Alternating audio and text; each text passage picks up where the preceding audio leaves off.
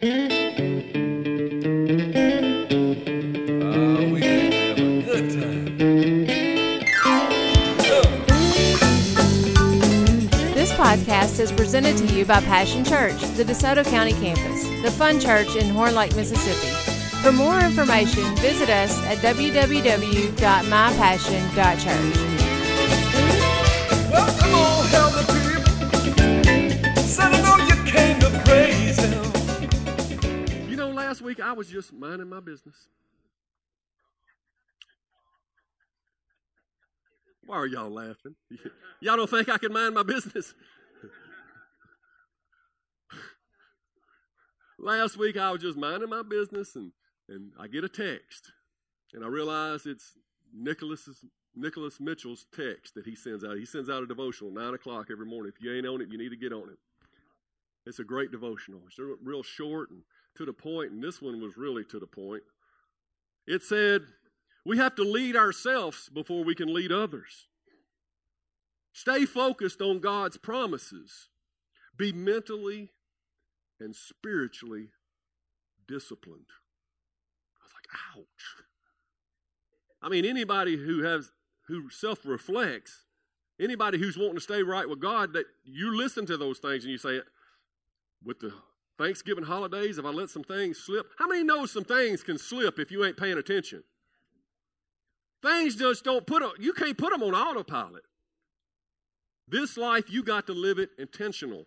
And so I said, I evaluated myself, said I need to tighten up. And if I need to tighten up, I know the congregation needs to tighten up. I've been noticing, some people ain't showing up on Sundays like they used to. Now, I'm not looking at anybody, but it's just time to tighten up. Sometimes you got to tighten up. And so I decided to start a new series called Running to Win. Because we want to win. We want to be found running when Jesus comes back. And today's message, if you're following along on your little bulletin there, you fill in the blank, it's called The Prize. Today's message is called The Prize. Turn to 1 Corinthians chapter 9. Are you ready? Are you ready to celebrate today? Every time I open this word, it's a celebration. I love to hear those pages turning. We got it on the screen, but I still love to hear those pages turning. I believe God does too. 1 Corinthians 9, verse 24. The Apostle Paul says, don't you realize that in a race, everyone runs, but only one person gets the prize? So run to win. Say run to win.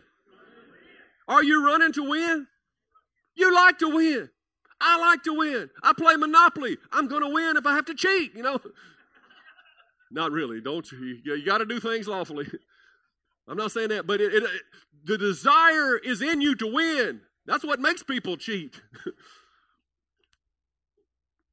It says all athletes are disciplined in their training. How many love training? Not so many hands. See, there you have it. The difference in winning and losing is in the training. We all want to win, but not everybody wants to train. He says they do it to win a prize that'll fade away, meaning the world, they do it for a little plastic thing. But we do it for an eternal prize. We need to have a bigger perspective as Christians. He says, so I run with purpose every step. Every step. Not just on Sunday steps. I run with purpose every step. And I'm not just shadow boxing. He's saying, when that devil comes to me, I ain't going to be doing this number here like Fred Sanford, I'm going to be doing this. Wow, I'm going to be hitting him for real. I discipline. Boy, these are bad words in church. I discipline my body like an athlete. Training it to do what it should. Otherwise, I fear that after preaching to others, I myself might be disqualified. I told everybody I was saved. I told them Jesus is changing my life. But what if I don't discipline and train myself and I go back to my old way of life and everybody says, must not be much to that Jesus, and I become disqualified? You know, I used to work in Memphis downtown, living in Hernando. It's quite a trek up the 55 highway. And if anybody's ever drove in Memphis, you know it's quite a trek. Sometimes I'll be driving through a construction zone and dude be latched onto my bumper, mad because I've slowed down to 80, you know. It's like, where are you going, dude? People passing you on the medium, and it's like, wow.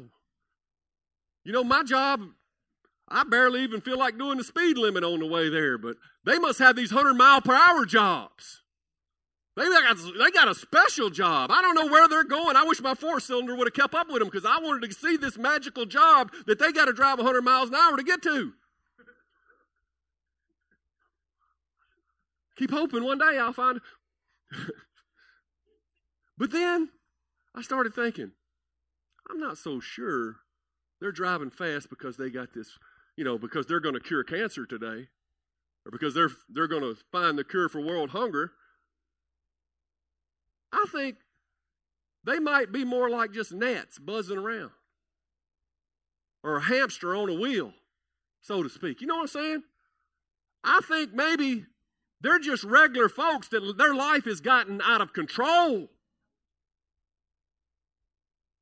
Because why else would you drive 80 miles an hour through the construction zone, waving at me and telling me I'm number one and stuff, you know?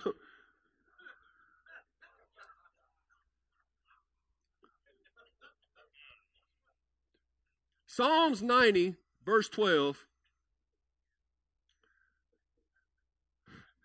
it says, teach us to number our days. Have you noticed on a calendar, it's got numbers on it?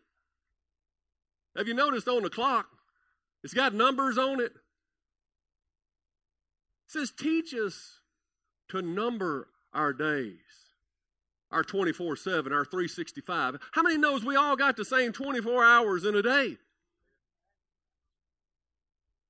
And we need to know what we're doing with them. We need to number our days, that we may gain a heart of wisdom. You see, if you're like a hamster on a wheel, you're pedaling real hard, but you ain't getting nowhere. There ain't no wisdom in that. You're just going. You keep, and the devil's just putting that little carrot right outside the wheel, and you can't get to it. You're just going. And how many people do you know are living their life in this 100-mile-per-hour situation, and they seem like they can't get off the wheel? God gives us time, and time must be viewed as one of our greatest assets. It's precious. It's our most precious commodity, and we have to take control of our calendars. We need to spend our time wisely, or else it'll spend us. Uh-oh. I wrote this. Plan your life, or it will plan itself. Take charge of it, or it will take charge of you. God gives us life. You got a beating in your heart? He gave it. You got breath in your lungs? He gave it. You got somewhat of electrical stuff going on up in the brain? He gave you that. He gave you life, but He expects you to steward over it. He's not going to live your life for you. We must take ownership of our lives and do something with it. Make a plan. Number our days so that we may gain a heart of wisdom. Now, what did He give us? He gave us a body, soul, a spirit. Your soul, which consists of your mind and your will and your emotions. all these things. How many knows it's hard to keep everything in balance? Really, I mean, we got so much going on. Life is coming at us fast. And the moment you're working on this one area, this other, it's like spinning plates. You ever see that guy? He's keeping all the plates spinning. By the time he gets down here, the other one's falling. He's got to run down here and start this one spinning. But it's a lot better than crashing. And that's what life can be like. We have to keep balance. You know somebody, you saying, I know somebody, man, they can't control their emotions at all. Their emotions are crashing all the time. But they might point back to you and say, well, maybe you ain't controlling your body.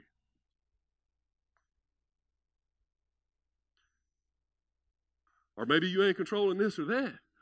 I don't think we can afford to point fingers at anybody else, because I think we're all in this together. And I think part of why you join a church is so you can have people come alongside you and help balance your plates. And that's what this series is about. You see, this life package includes more than just body, soul, and spirit, because we got relationships on the outside of that.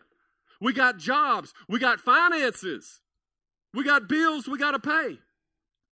We even got hobbies and relaxation. And somebody's in here saying, what is that? I ain't seen that in 20 years. Well, you're in the right place today, because that's supposed to be part of a balanced life. You're not supposed to be on that wheel all the time. In fact, if I'm going to do some running, I don't want it to be on a wheel. I want to be moving towards a destination. How do we win? How do we win, Pastor? Just get to the meat of it.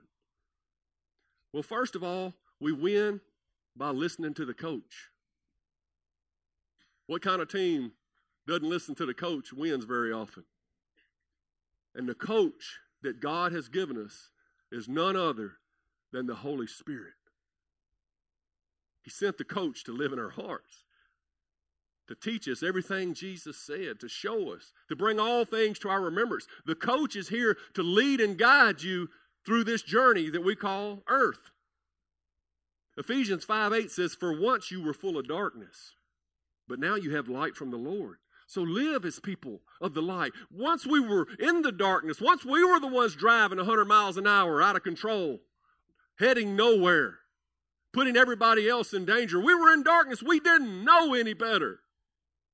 But now that the Spirit of God has come into us and we have given our hearts to Jesus, we have illumination.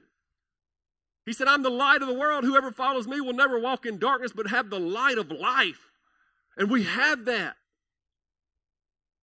So he's saying, so live as people of the light. In Galatians 5:16, the same Apostle Paul says, so I say, let the Holy Spirit guide your lives.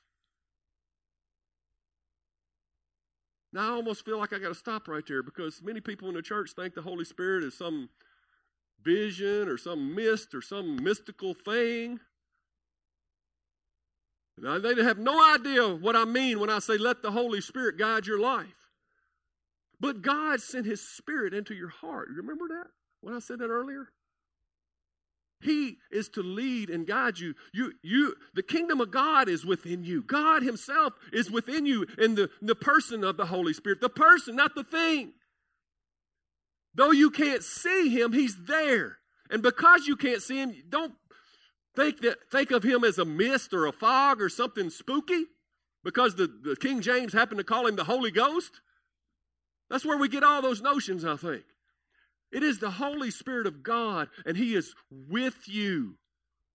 It says, and then you won't be doing what your sinful nature craves. We default to stupid. Don't we? If you just let your old man rule and reign. See, when you got saved, that Spirit came in, and He illuminated things, and He gave you an option. Before, we were just dead in our sins and trespasses in the dark, but now we have the Spirit of God, and every day you got a choice. Which one are you going to follow? And why in the world would we want to dig up that old dead man that should have been buried in baptism with Christ when we've been raised to a new life in Christ? And the Holy Spirit is now leading us into light. Don't do what your sinful nature craves. If you do that, your life is guaranteed to implode. You're guaranteed to go down a broken road. You say, well, Pastor, I listen sometimes. I do pretty good most times. Well, then you'll get sometimes results. But the Bible tells us that the Holy Spirit will never leave us or forsake us. So why in the world at any point would we want to leave or forsake Him? Why would we want to get all spiritual on Sunday but live like the devil Monday through Saturday?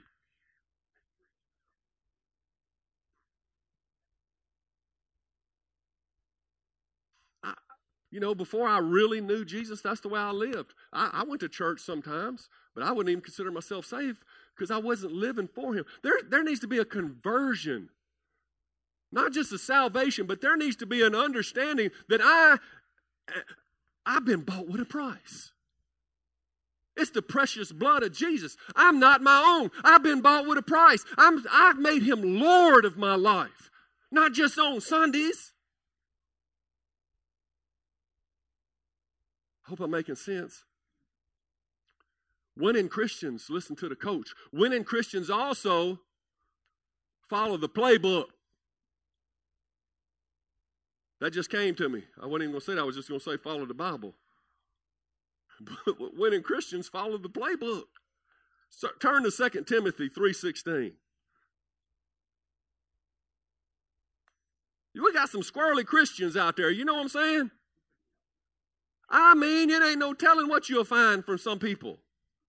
They're listening to the internet, they're listening to everything else, but they're not listening to the Word of God.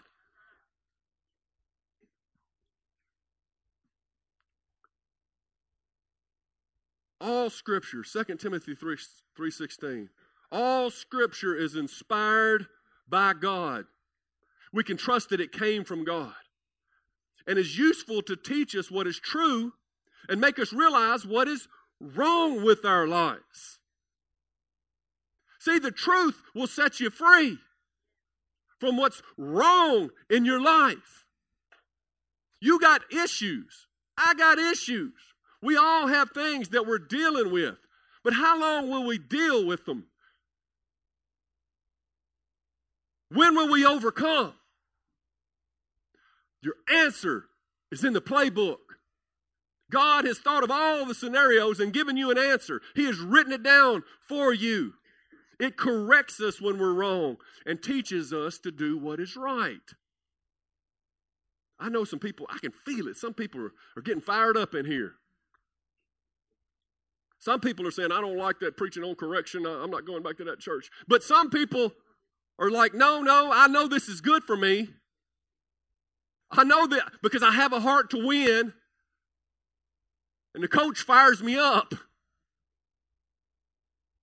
And knowing that God has a plan excites me, knowing that there is an answer, I'm going to humble myself today and I'm going to listen to what the Spirit of God is saying to me. It corrects us when we're wrong and teaches us what to do what is right. God uses it to prepare and equip His people to do every good work. Say every good work. See, there's a lot of work going on. But is it a good work? Do you want your work to go for naught? Do you want to work your whole life away only to find that it was wood, hay, and stubble in God's eyes? See, the Apostle Paul is talking about the foundation on which a Christian must build. Jesus Christ. Jesus crucified, Him resurrected. The rock on which we build our life, the foundation that we build is on Jesus. But he said some people, and if you're building a foundation on Jesus, you're a Christian. But he says some people build with wood, hay, and stubble. How many wants to live in a stubble house? That don't even sound right. But that's the way our spiritual life is.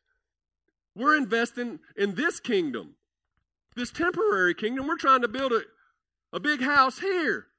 But we got a stubble house in the spirit.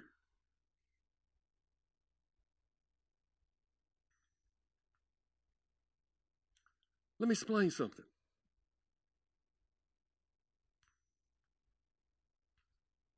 Everybody's work is going to be tried with fire. The Bible tells us when we die, we'll stand before the judgment seat of Christ. And in God's fiery judgment, the works which we did in this body will go into a furnace of judgment. And if you've built your life on wood, hay, and stubble, you're not bringing anything, listen to this, of eternal significance into heaven. You're not bringing anything into heaven. You barely get there. Your clothes will smell like smoke. But Paul says some people will build with gold and silver and precious stones. They will see the difference in the temporary things of this world and the eternal things of the kingdom of God. They will understand. They will have a perspective. They're seated with Christ in heavenly places far above all principalities, rulers, and powers of this world. All the junk down here, they're seeing from a higher level, and they know that their life needs eternal significance, not just making it by and making it through. Let me slow down. Winning Christians are faithful.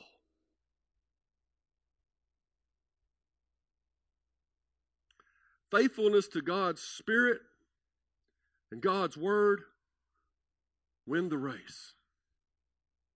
The right race, not the rat race. What race you want to run, the rat race or the right race? Do you want to just dabble in the things of God like Judas did? Think about it. Judas was like, yeah, I'm in. I don't know. I'm going to check and see how this works out before I just decide. I'm not in today. I got 30 pieces of silver coming over here. Or do you want to lay your head on Jesus' breast like John? You want to get as close to him as you possibly can. Talking about King Saul. God put him on the throne, but God still expected him to listen to him. But King Saul wanted to make his own decrees. He wanted to do everything his way. And then when he made a mess, he wanted God to bless his mess. Like we keep talking about, the driver's seat. Who's in the driver's seat? Who's steering this car? Do you want to steer and then keep running into the ditch and having to ask God to bless your mess? Or how about giving God the wheel and you enjoy the ride? And relax. Get off the throne. Just do what he says. Just follow Jesus. It's that simple.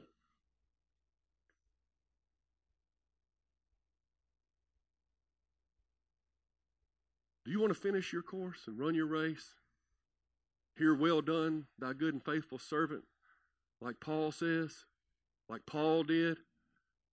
Or do you want to be a Demas? What's a Demas? You want to be an old Demas? It's not what's a Demas, it's who's a Demas. Are you a Demas?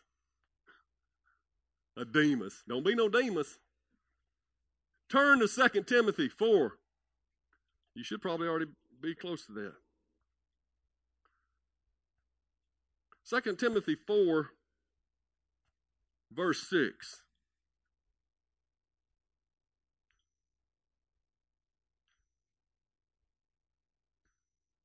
Everybody there?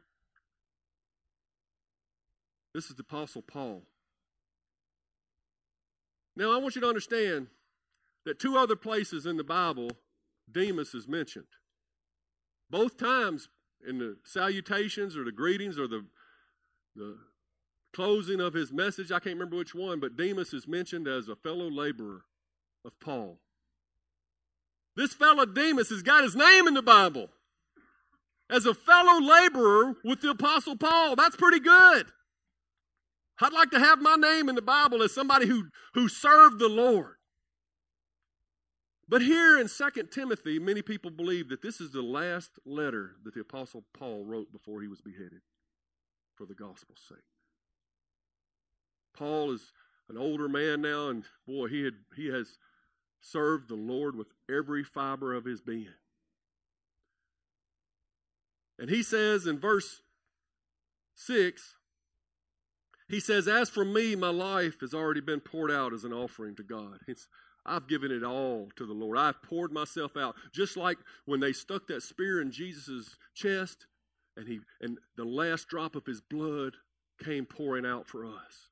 He said, I have poured my life out for Jesus. The time of my death is near. I have fought the good fight. I have finished the race. Say, finish the race. And I have remained faithful. Now the prize awaits me. Talking about the prize today. The crown of righteousness, which the Lord, the righteous judge, will give to me on that day of his return. And the prize, not just for me, but for all who eagerly look forward to his appearing. It can be us too. It's available to us. Pour your life out. Run your race. Finish your course. Be faithful. And then he says, Timothy, please come to me as soon as you can, because Demas has deserted me. Because he loves the things of this life. Demas, you started so well. But then you got derailed. You begin to love the things of this life. You begin to focus on what you can get, not what you can give. Demas, you came so close. I could probably name half dozen people right off the top of my head that should be here hearing this message today. They started off so well, but they didn't guard the anointing in their life. They didn't stay with the program. They didn't stay with the coach and with the book. They thought, well, God cleaned me up and got me good. Now I got this. And when I hear that and I see that, I pray for them. There's not much I can't beg people. But it breaks my heart because I know they're going to go right back to that rat race that they were in before. And eventually they'll come back, but they'll come back broken again. If they come back. If they come back. What happened to Judas? To Saul? To Demas? They got derailed. They got derailed. They lost focus and got derailed. How many of you know we got an enemy who is constantly working to derail our lives? And not even just him. Sometimes we derail our own lives. And sometimes just situation in this broken, sin-filled world derail life for us. We lose that job that we love so much, or we didn't get it. Or we lose a loved one. Situations, life coming at us fast. Let me ask you, when your life has gone off the rails, so to speak, and you're in a train wreck in your life, and you're like, how did I get here? Do you pull back from God? Or do you press in? See, that's the difference, whether you're going to go through the valley of the shadow of death or you're going to stay there. Because Jesus is going through. And yea, though I walk through the valley of the shadow of death, I'm walking through. I'm not staying. I'm not staying. I'm going through. I'm walking with Jesus step by step. When my life seems derailed, I'm still walking. Oh, and how many people, they get a bonus at work. Now, their life, they got their kids back. They got all these things back in their life. And now they don't need Jesus anymore. Most people fall away when things start going good, and they only come to Jesus when they've made a mess. Why don't we be different? Why don't we run to win? Don't get bogged down in the nearness of now. only seeing what's happening right now? Why don't we be eternally minded? Knowing that this light affliction is but for a moment, but it'll work for us a far greater weight of glory in the life to come if we'll stay with Jesus. I'm preaching from all of my heart right now. Because I'm a pastor and I see people, and it breaks my heart. If you would listen today and be a doer of this word, I am telling you, it's the way to get you through. We need to walk with Jesus, and we need to walk like Jesus. And the disciples were like, how did he do it? What is he doing? He hadn't eaten in 2 days. He's staying up all night praying, and he's ministering to folks, and the crowds are just rushing him. How is he doing it? And Jesus said, I have meat that you know not of, to do the will of the Father. My substance don't come from just bread and meat, but my meat is to do God's will. It sustains me. It drives me. I'm eternally minded. I came down here with a goal. We need to walk with Jesus with all our hearts. If you don't love him, learn to love him. Get to know him and you will love him. He is your answer. He's the way, the truth, and the life. He's all three. He's everything you need. I'm pleading with you. Jesus is real. Walk with him. His mama would tell you, walk with him. They was at the wedding feast, and his mama came and said, Jesus, it's kind of embarrassing, but they've run out of wine. And Jesus said, Mama, it's not my time yet. She didn't argue with Jesus. Don't argue with Jesus. But you know what she did? She told the servant boys, whatever he tells y'all to do it. Whatever he says do, just do it. You ain't got to know all the answers.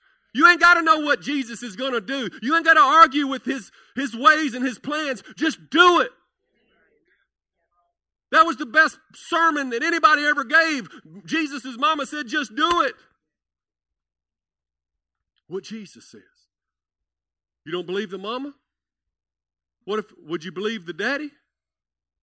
I'm not talking about the stepdaddy, Joseph. I'm talking about his father. The daddy.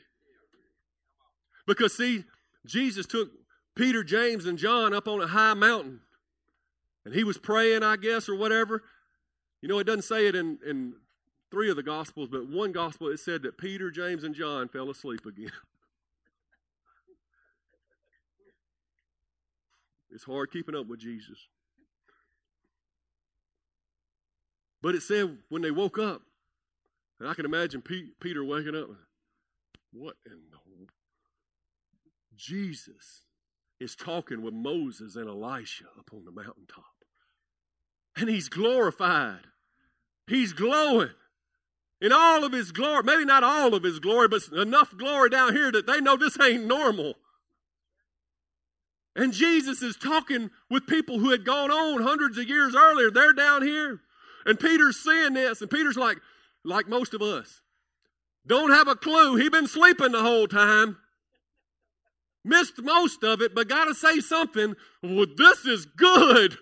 Let's build a tent over here for Moses. We'll get one for Elijah. We'll get one for you, Jesus. And he's trying to drive again. And then this great big bright cloud overshadows him, and the voice of the Father in heaven says, this is my beloved Son, in whom I am well pleased. Hear ye him. Stop talking, Peter. Get off the throne, Peter. Just hear him. Just do what he says. If you don't believe the Father, would you believe the Son? In John 15:4, Jesus himself, he says, remain in me, and I will remain in you.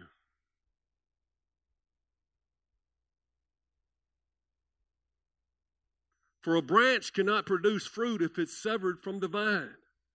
And you cannot produce fruit unless you remain in me. Jesus needs to be our why we do what we do. If Jesus is not why you do what you do, guess what? You will grow weary in well-doing. Are you listening in the back?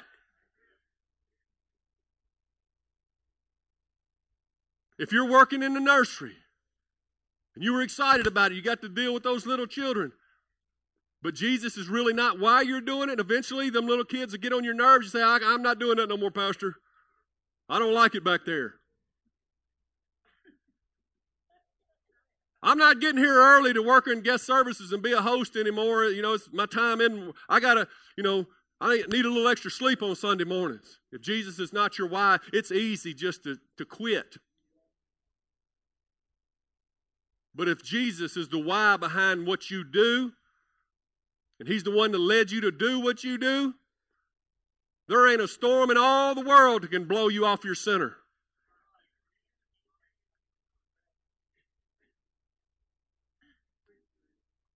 You got to love Him. If you don't love Jesus, you got nothing in this world. You got no chance in this world. He must be why you do what you do in this life, or you're on a wheel.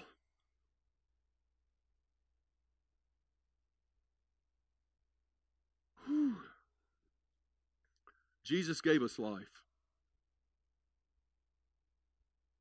Colossians 1 says that He created the world and everything in it. It was all created by Him and for Him. Another place it says, in Him we live and move and have our being. You were created by Jesus, for Jesus.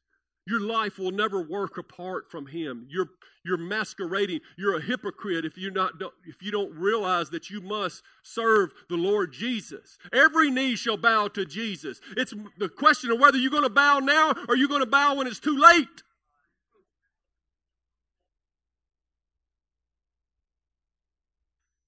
Jesus gave us life, but He's not going to live it for us. He's done everything He possibly do to lead us through it and to give us victory in it, but we must provide the stewardship. We must provide the discipline. We must provide the faithfulness and the resolve to follow Him. That must come from you, and that's only found in your love for Him. You can have a 100-mile-per-hour job, or you can have eternal significance. But you can't have both.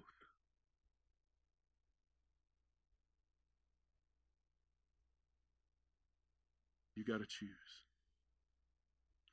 Last scripture. Turn to Ecclesiastes 3:11. Is God good? Are you stirred in your heart?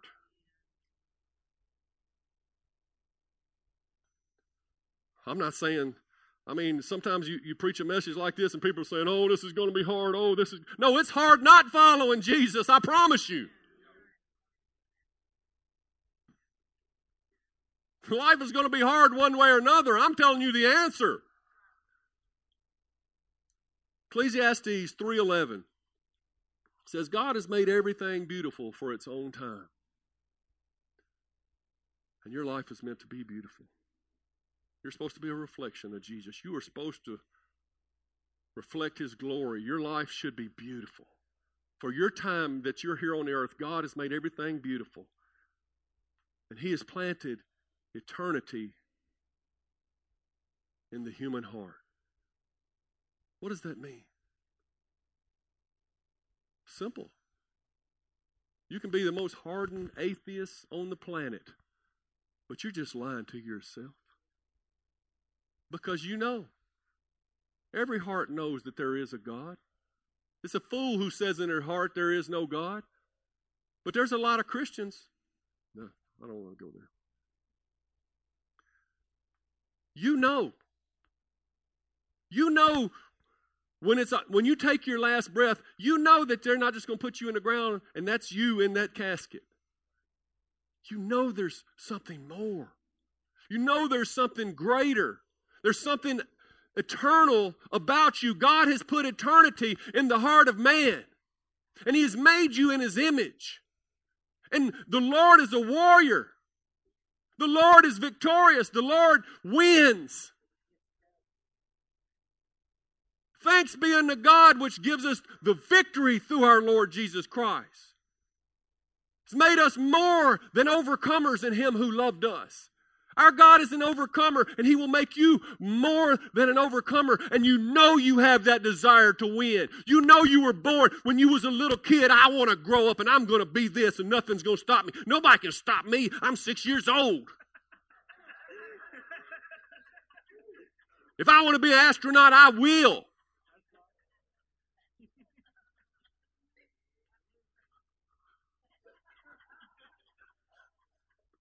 But then life happens.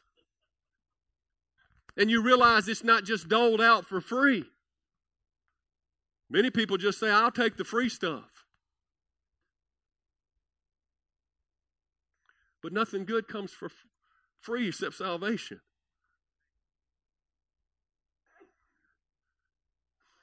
God says, it's in your heart. I've put it in your heart to win. You are a winner. You are created in my image. And I know you've been beat down. I know you've been derailed many times, that the devil has come and destroyed your original hopes and dreams, but you can be like those who dream again. I give beauty for ashes. It may be sorrow in the night, but joy comes in the morning. I'm the God of a turnaround. I'm the God that will lead you to your destiny, but it's going to take training and discipline. It doesn't come easy. But it's worth it. It's who you are. God has put eternity in your heart. And if you've lost your way, it's time to begin to run to win again. What is the prize, Pastor? Well, didn't Apostle Paul say that henceforth is laid up for me a crown of righteousness? We're running for a crown that we can cast at the Lord Jesus' feet, because Jesus is the prize. And if you're living your life apart from Jesus and you're not making Him the focus of your life, you're not really living at all. Because Jesus is the prize here and now. Life in it, if you boiled life down, if you put life in the fire and all the dross and all the mess was taken out and boiled off, and you got down to the essence of life, life is knowing life. It's closeness. Your head on the breast of life Himself. Jesus is life. And whatever you're doing apart from Jesus is no life. In fact, death is, in its deepest essence, is separation from life.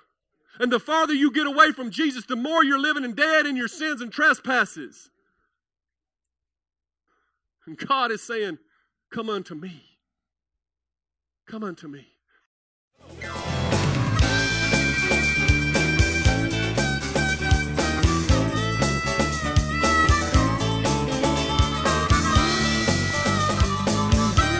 Thanks for listening to the podcast today. We hope you enjoyed it and that it inspires you to live out God's Word. For more information, visit us at www.mypassion.church.